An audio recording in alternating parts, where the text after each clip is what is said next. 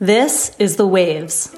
This is The Waves. This is The Waves. This is The Waves. This is The Waves. This is The Waves.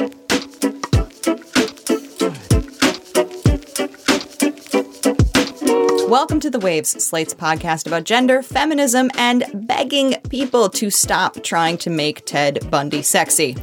Every episode, you get a new pair of women to talk about the things we can't get off our minds. And today, you've got me, Cheyna Roth, producer of this show, The Waves, and author of Cold Cases, a True Crime Collection. Writing Cold Cases, and especially promoting it when it came out about a year ago, I honestly couldn't stop thinking about whether the book that I had put out into the world was, for lack of a better word, a problem. It's a collection of 10 unsolved cases ranging from mass murders to heists, but it was the murders and disappearances chapters that I kept worrying about. Chapters about JonBenet Ramsey, Natalie Holloway, and Elizabeth Short, also known as the Black Dahlia specifically. And by problem, I mean I was concerned that I was contributing to a culture that was out of control. True crime has become something of an industry. I mean, there's conferences, live tapings of true crime podcasts. And if you type in true crime on Etsy, you will get more than 23,000 hits with shirts, candles, bookmarks, mugs, stickers, cards, and more that say things like true crime, glass of wine, in bed by 9, and just here to establish an alibi. There's just tons of this stuff out there. And true crime itself has fans that range from sort of the casual to the chaotic, and true crime podcasts, books, documentaries, and series. I mean, they are just all over the place. I'm a former prosecutor, and I have always been fascinated by crime. I love mysteries, always have. But as I was writing, I kept seeing patterns that were concerning to me. So in a lot of the cases, particularly ones that were where the victims were women, usually white women, those were the cases where I found the most research. They had the most documentaries and podcasts and things like that about them. And this is something that I think is evolving. There are more and more true crime documentaries that are focused on things like wrongful imprisonment and rectifying, as Gwen Ifill once put it, the missing white woman syndrome. But with each chapter, my feelings about this subject that I had loved, I became more and more conflicted. And so today we're going to talk this out. And I am here with Rebecca Lavoie. Rebecca, you are one of the hosts of a very popular long-running podcast called Crime Writers On. And you are also a true crime author. So I have to ask to start, why did you agree to come on the show? Well, first of all, it's one of my favorite topics, talking about what is right and wrong about true crime. But yes, I have co-written 4 true crime books, pre-true crime boom era books, by the way, that I'm hoping will ride the wave of the true crime boom. Plus, I host a podcast on which we actually look at the media around true crime. So we're not just discussing the cases and discussing the documentaries and podcasts made from the cases. We're actually talking about how they are presented, the journalism around them, the ethics around them, the media itself, whether or not it's well produced and engaging, and why perhaps it was made.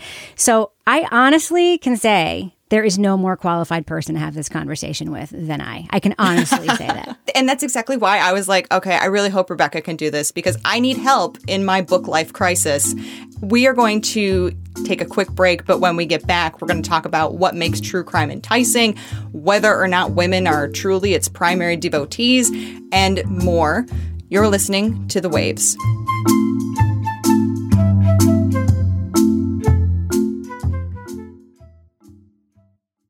Judy was boring. Hello. Then Judy discovered ChumbaCasino.com. It's my little escape. Now Judy's the life of the party. Oh, baby, mama's bringing home the bacon. Whoa, take it easy, Judy. The Chumba life is for everybody. So go to ChumbaCasino.com and play over 100 casino-style games. Join today and play for free for your chance to redeem some serious prizes.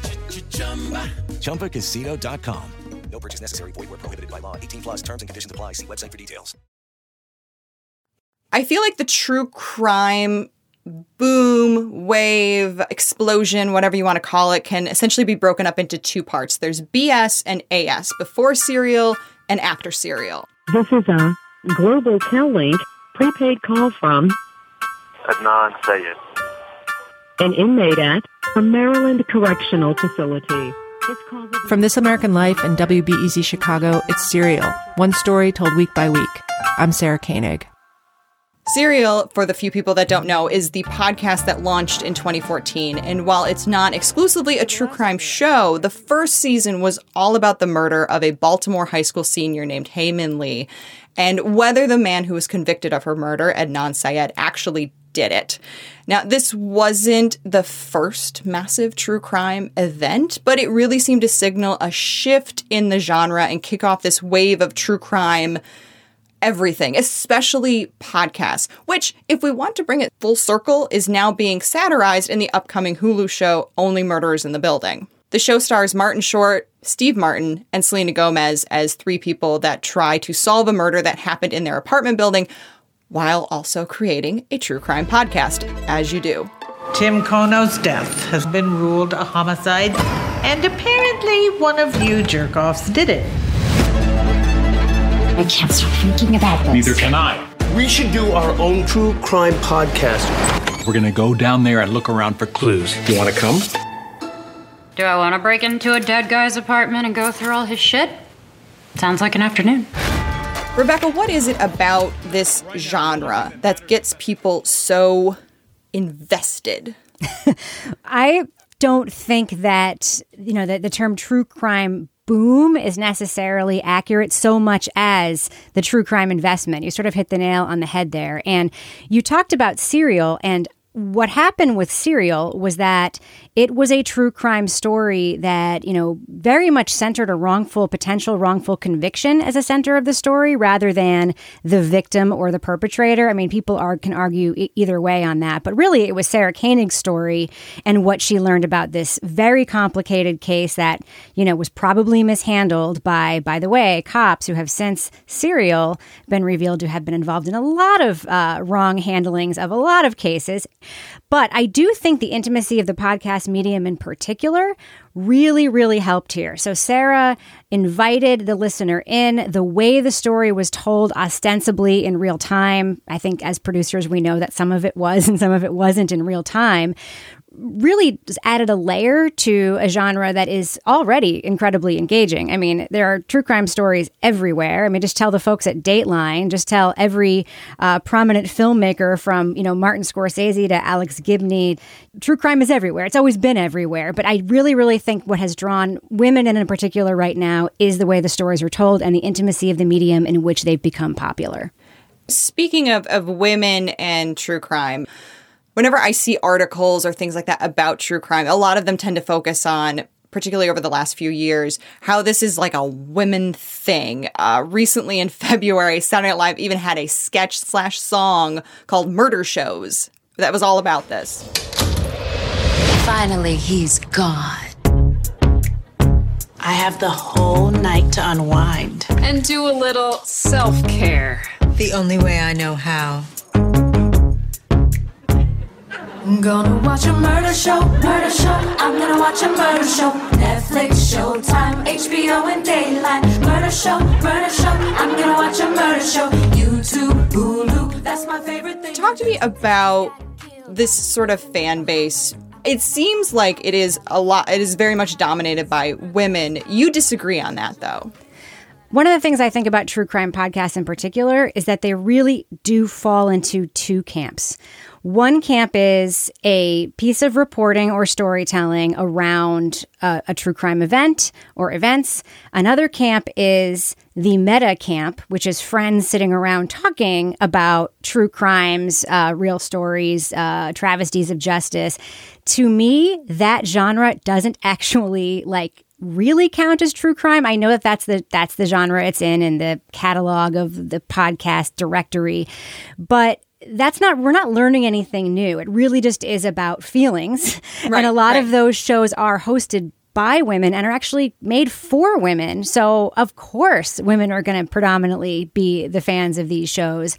But I don't think a really well-reported true crime story has a gender necessarily. I do think that in the past, nobody actually cared what women liked or listened to or watched.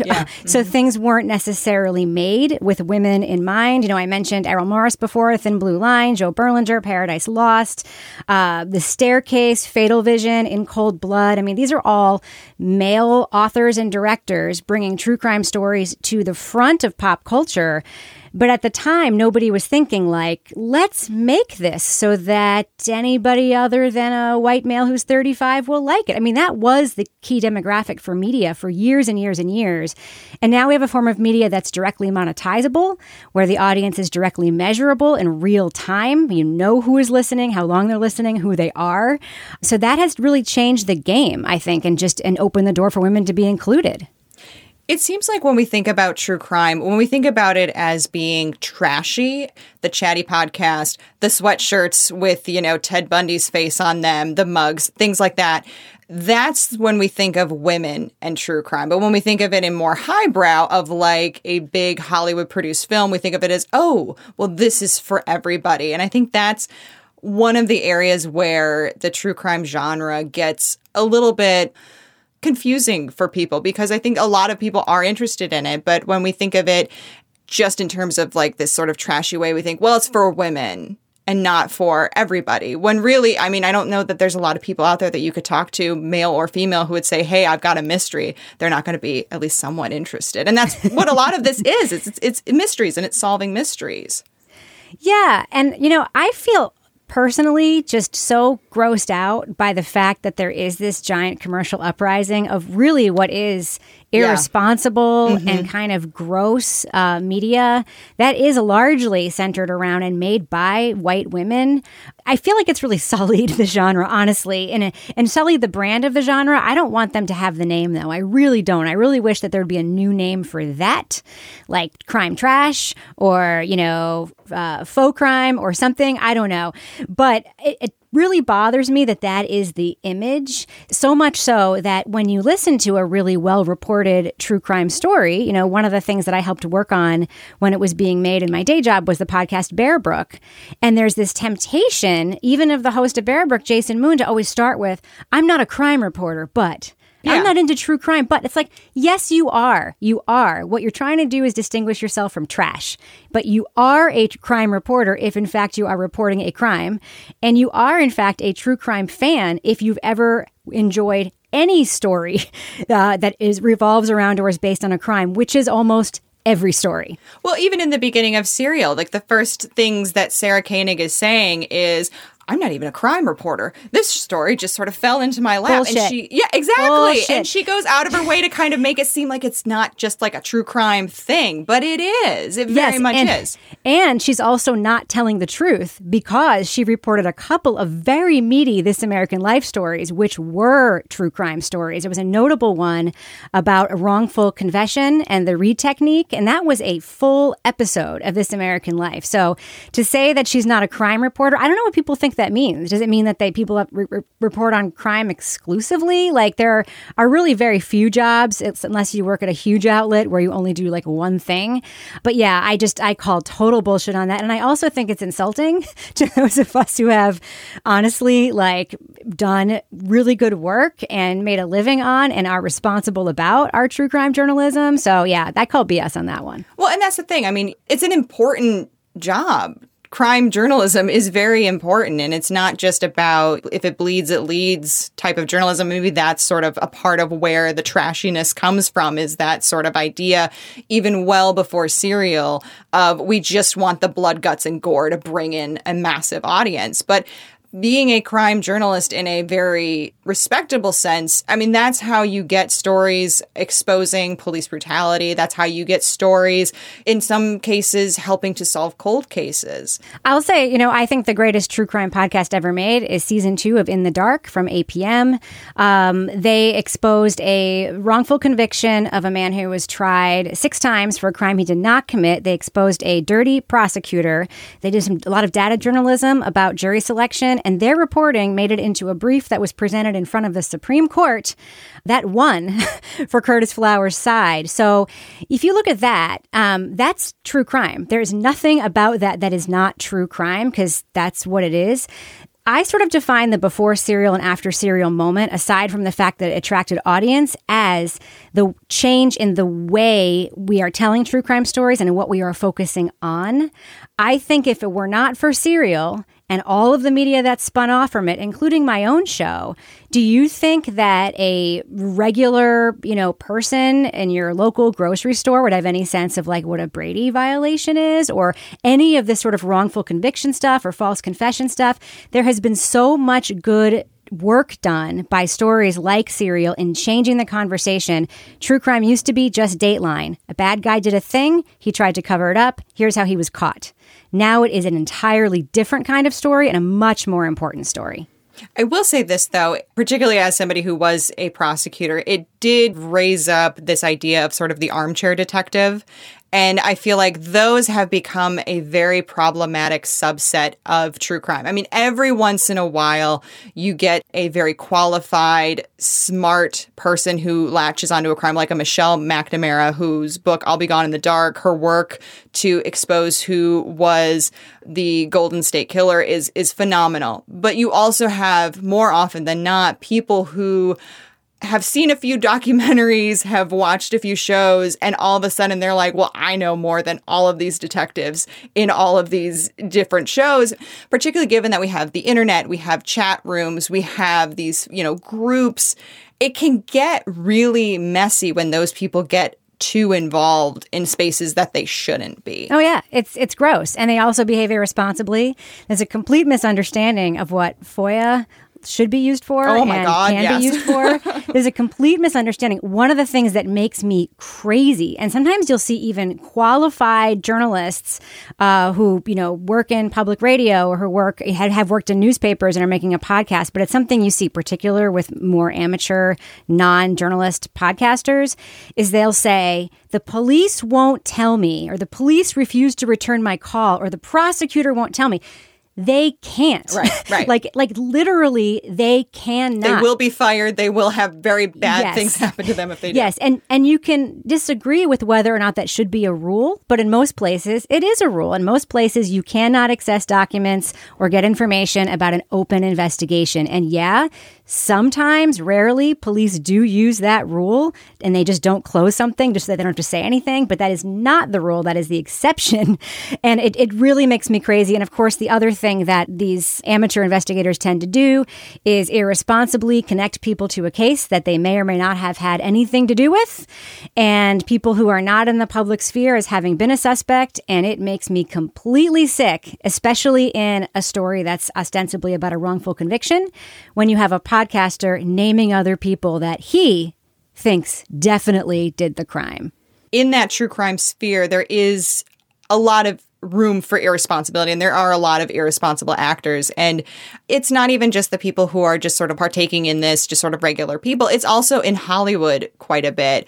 Recently, not one, but two Ted Bundy movies were released. And there was a bit of a shakeup on the internet about it, where people were just like, can we stop making Ted Bundy movies? Particularly given that every time there's a Ted Bundy movie, there's a very handsome, charismatic man playing Ted Bundy, and it furthers this idea that he's just this very charismatic, handsome, genius man instead of this awful, disgusting creep. And it's one of those things that, we just cannot seem to let go of.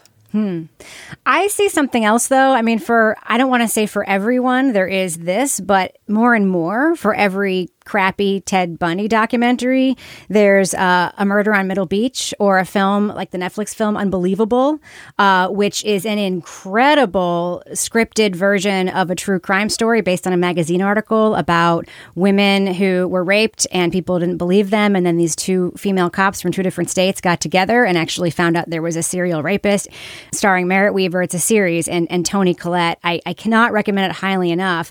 It seems to me like people are listening. I mean, I really think they are. And maybe it's because they're running out of serial killers to make things out of. I don't know. But it does seem like more and more there are creative takes on true crime. There are cases we didn't know about. So I don't know. I have hope that will die down. we're going to take a break. And when we get back, we're going to get back into this and we're going to focus on where the victims and the people who are involved in these cases play into all of this. But if you like what you're hearing and you're enjoying The Waves, we would love it if you would like and subscribe to The Waves wherever you get your podcasts.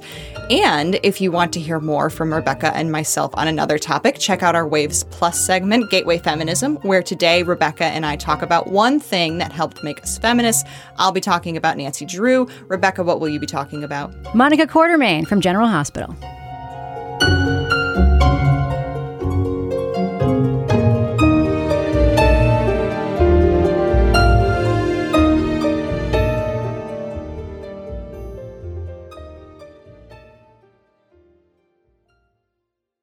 With the Lucky Land Slots, you can get lucky just about anywhere. This is your captain speaking. We've got clear runway and the weather's fine, but we're just going to circle up here a while and get lucky. No, nothing like that. It's just these cash prizes add up quick. So I suggest you sit back, keep your tray table upright, and start getting lucky. Play for free at LuckyLandSlots.com. Are you feeling lucky? No purchase necessary. Void where prohibited by law. 18 plus terms and conditions apply. See website for details. As I was preparing for this episode, I came across a New York Post article titled, "Hollywood Needs to Stop Glamorizing Horrific Serial Killers." And part of it gets into what we were just talking about before the break, that, these are people who have done horrific things and they tend to get glamorized in movies and TV shows and they're played by handsome, charismatic men. And this was specifically about the Zac Efron, Ted Bundy movie called Extremely Wicked, Shockingly Evil, and Vile, which came out a couple years ago. But in that article, there was a quote that stood out to me. "We're tired of turning on the news and seeing his face," Lisa Little, a childhood friend of Bundy's 12-year-old victim Kimberly Leach, told First Coast News. "The fact that they're making this new movie outrages me, especially because they're using Zac Efron, who's so cute and attractive."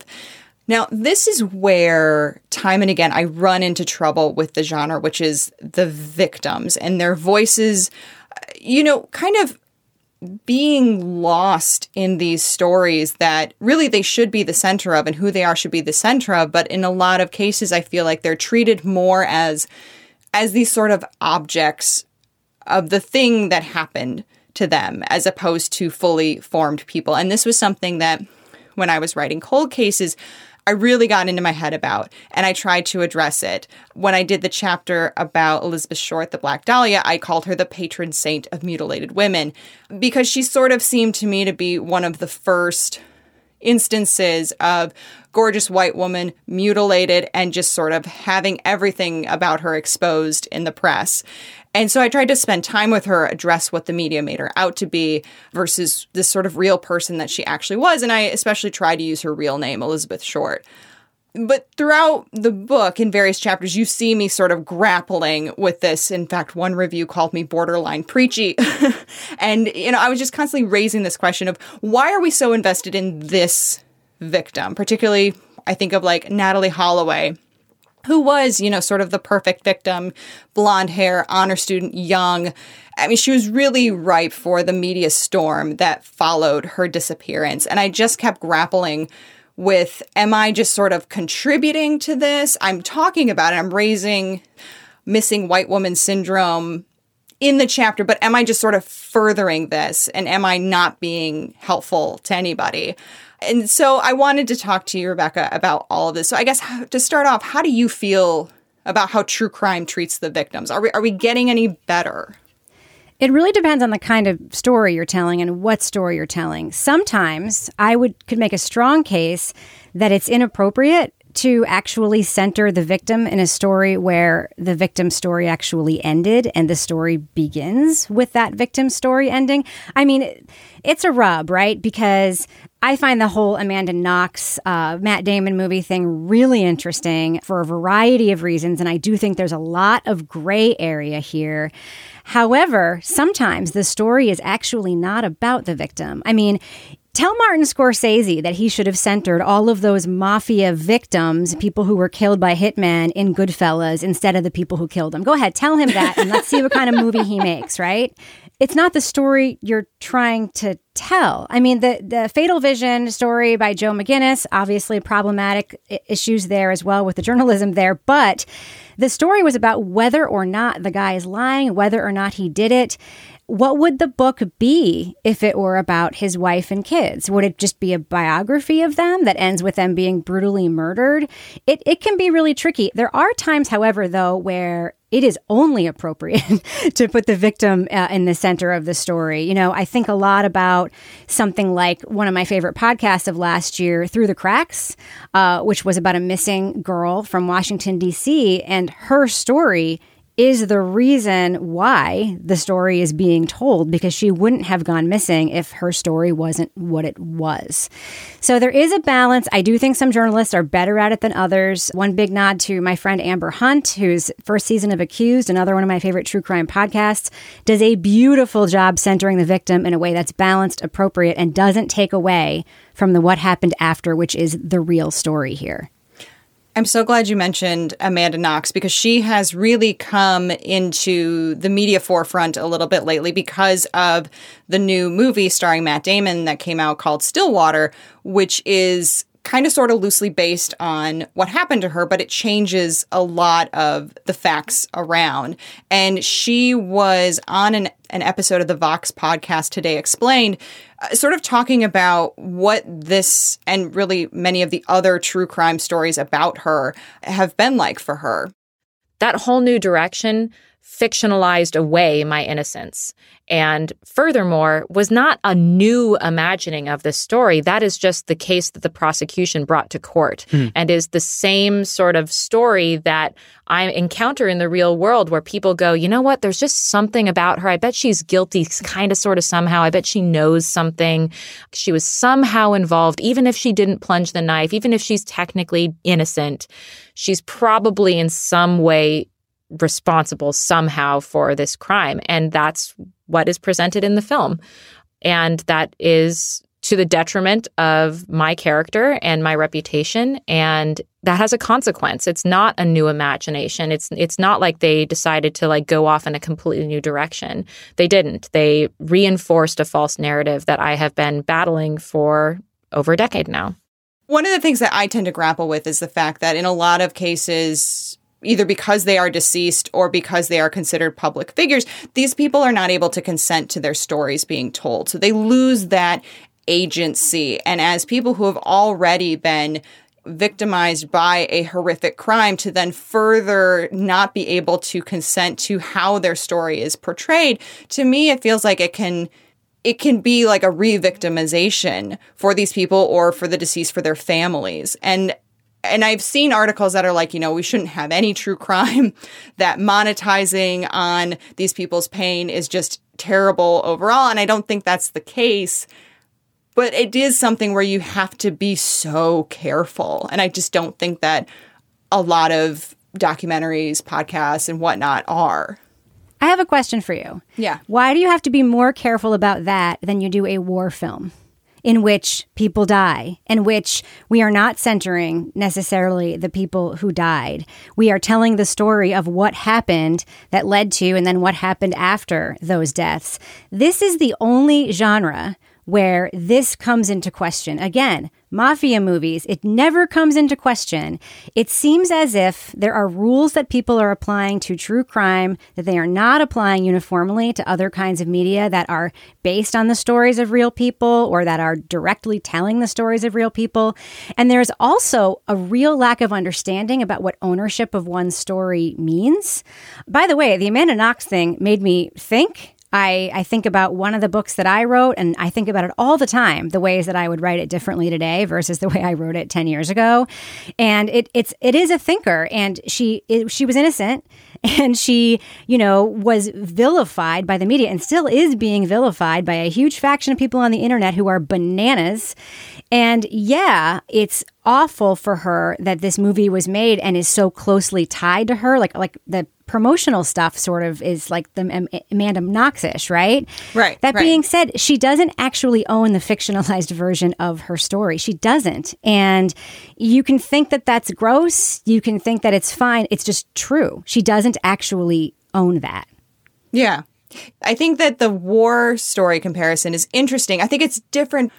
Where true crime becomes different is because it does tend, you name people. you name the victims usually in these stories, and you get the details of what happened to them without necessarily talking about who they were as people. Whereas with war films, it's very blanketed usually. We don't list all of the people who died. Maybe we should, but I don't know. I'm trying to struggling with comparison. Do you think true crime can win, though? Do you think that if someone told a true crime story and didn't name the victim for the same way that, do you think people would be happier with that? No, they would not be happier about it. Listen, there's a lot of attention paid to this genre because women like it. I'm just being straight with you. The world is a sexist place. If women like a thing, people are going to be more critical about it than if men like a thing. I feel that very strongly. I have seen that in the conversation around this. I am the first person to tell you that a lot of these, quote, true crime podcasts where it's just people Wikipediaing a crime, just talking out of their butts about what they think happened, they suck. They are bad for the genre. They're actually, I think, bad for you as a listener in many ways. Like, I'm with you on excoriating those folks. But I can't see anything other than like a tremendous amount of sexism in this strong desire to find something wrong with true crime reporting now that so many stories are being made with female audiences in mind. I frankly just think it's really sexist. Oh, that's interesting. I hadn't really considered that sort of angle of it. So you think that a lot of the coverage, like I feel like, maybe every few months there's an article that comes out of like the true crime genre. Is it okay? Is it harmful? And then I read those and I'm like, I don't know, let me rethink my entire life. So you think that maybe that constant aggressive, thinking on this and examining of it, there's a sexism to that. 100%. I mean, have you ever heard anybody giving Joe Berlinger by name shit about Paradise Lost? No. And that was a film, that was a series that was centered around the people who were accused of being perpetrators of a terrible crime. It was not centered around the victims of a crime. You don't really hear a whole lot of criticism. I mean, Truman Capote's In Cold Blood is called literature, right? It's not called trashy true crime. Yeah. Errol Morris, The Thin Blue Line. You don't hear about Errol Morris sort of like sullying, the world with centering these cops instead of the victims of all these crimes. I mean, even like the fictionalized takes on true crime, Zodiac. What is it called? It's called Zodiac. It's not called, the victims of the Zodiac killer. No one's saying to David Fincher, listen, this isn't good. You're centering somebody and it's harmful to society. No, they aren't, because that was not made with a female audience in mind, and therefore we are less critical of it, period. But I do wonder if, I have not been the victim of a crime. There's got to be some level of angst or frustration, I think, for people who are family members or know the victims in these cases to constantly have, particularly in the famous ones, to just, turn on the TV or see a movie coming out and being like, oh my God, here we go again, and having to relive that. And I just wonder if it's something that maybe the genre should aspire to. And I don't know how you do it better, but maybe maybe we just got to get rid of the trash. I don't know. Well, there is a thing, too, about making a story for the right reason, the why a story is being made. Now, I can tell you there is no reason why there should have been 2 Ted Bundy movies in the last year or 2. There's no reason why, except for the fact that, whoever made them and invested them thought they would be popular, right? There's nothing new. There's no new breaking news. There's no new take. It's just more of the same story being told again. So if there is a why, nobody asks to be in the news, whether it's the victim of a crime or a sex scandal or embezzlement. Like, nobody wants to be in the news. But the bottom line is, once you have a case in the public record, you actually are ripe for public consumption, not by your own doing often, but like that is unfortunately the way it is. And I in no way think victims of crimes are wrong for having these feelings. That being said, if there is a good reason to tell a particular crime story, then I think that supersedes the potential hurt feelings of somebody related to the victim, especially if there is a larger issue that the storyteller can shine a light on, if there's a potential wrongful conviction at the center of the case, if there's a cultural problem that this story is very illustrative of. I don't know. I have a hard time, just as with other kinds of journalism, saying that doesn't supersede, sort of the public good that journalism can do.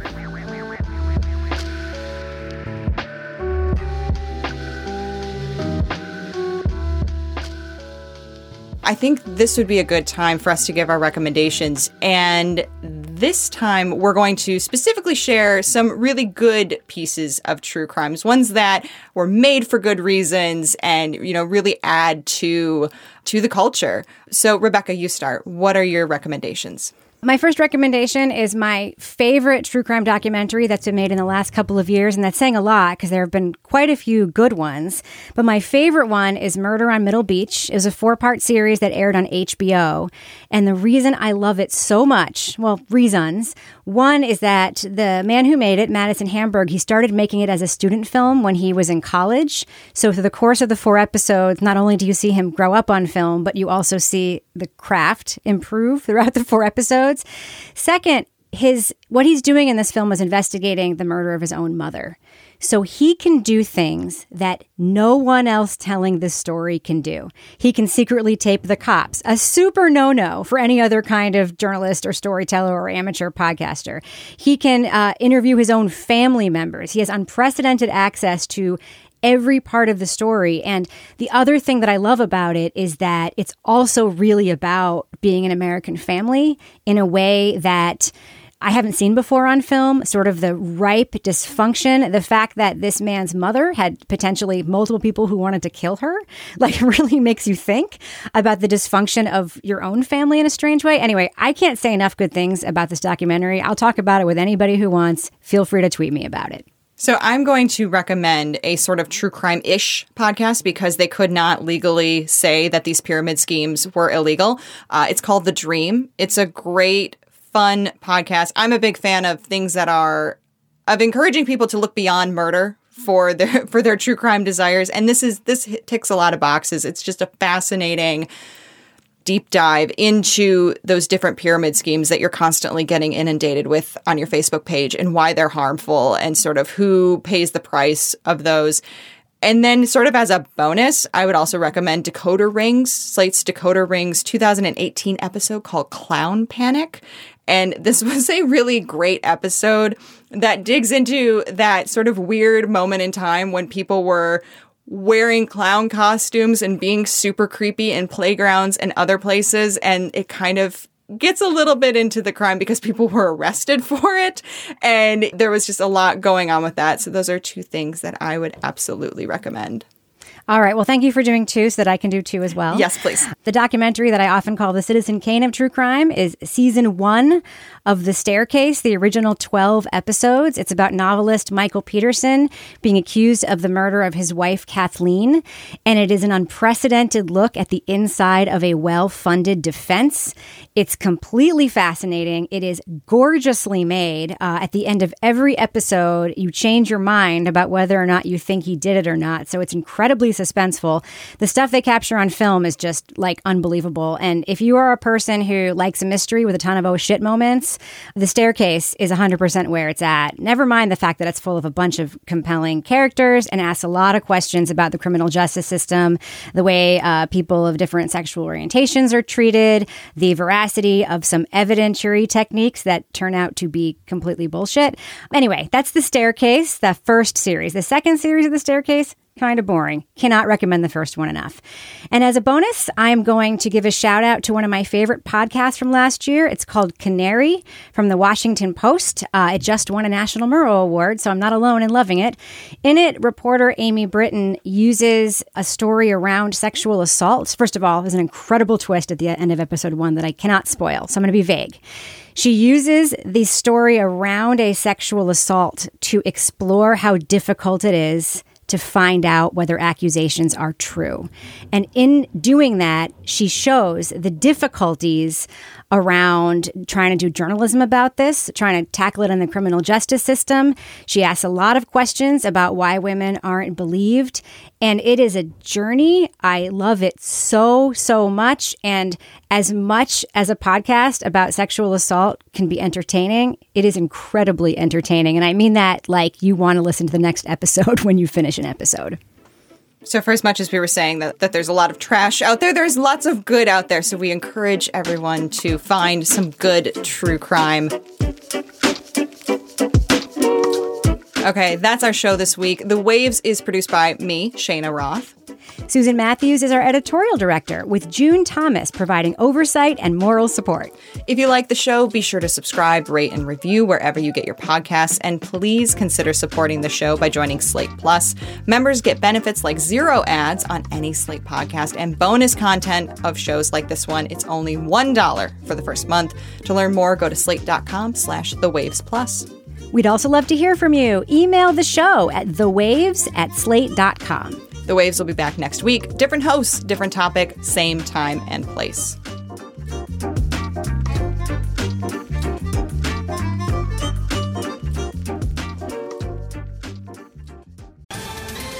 Ohio, ready for some quick mental health facts? Let's go. Nearly 2 million Ohioans live with a mental health condition. In the U.S., more than 50% of people will be diagnosed with a mental illness in their lifetime. Depression is a leading cause of disability worldwide. So why are some of us still stigmatizing people living with a mental health condition when we know all of this? Let's listen to the facts and beat the stigma. Ohio, challenge what you know about mental health at beatthestigma.org.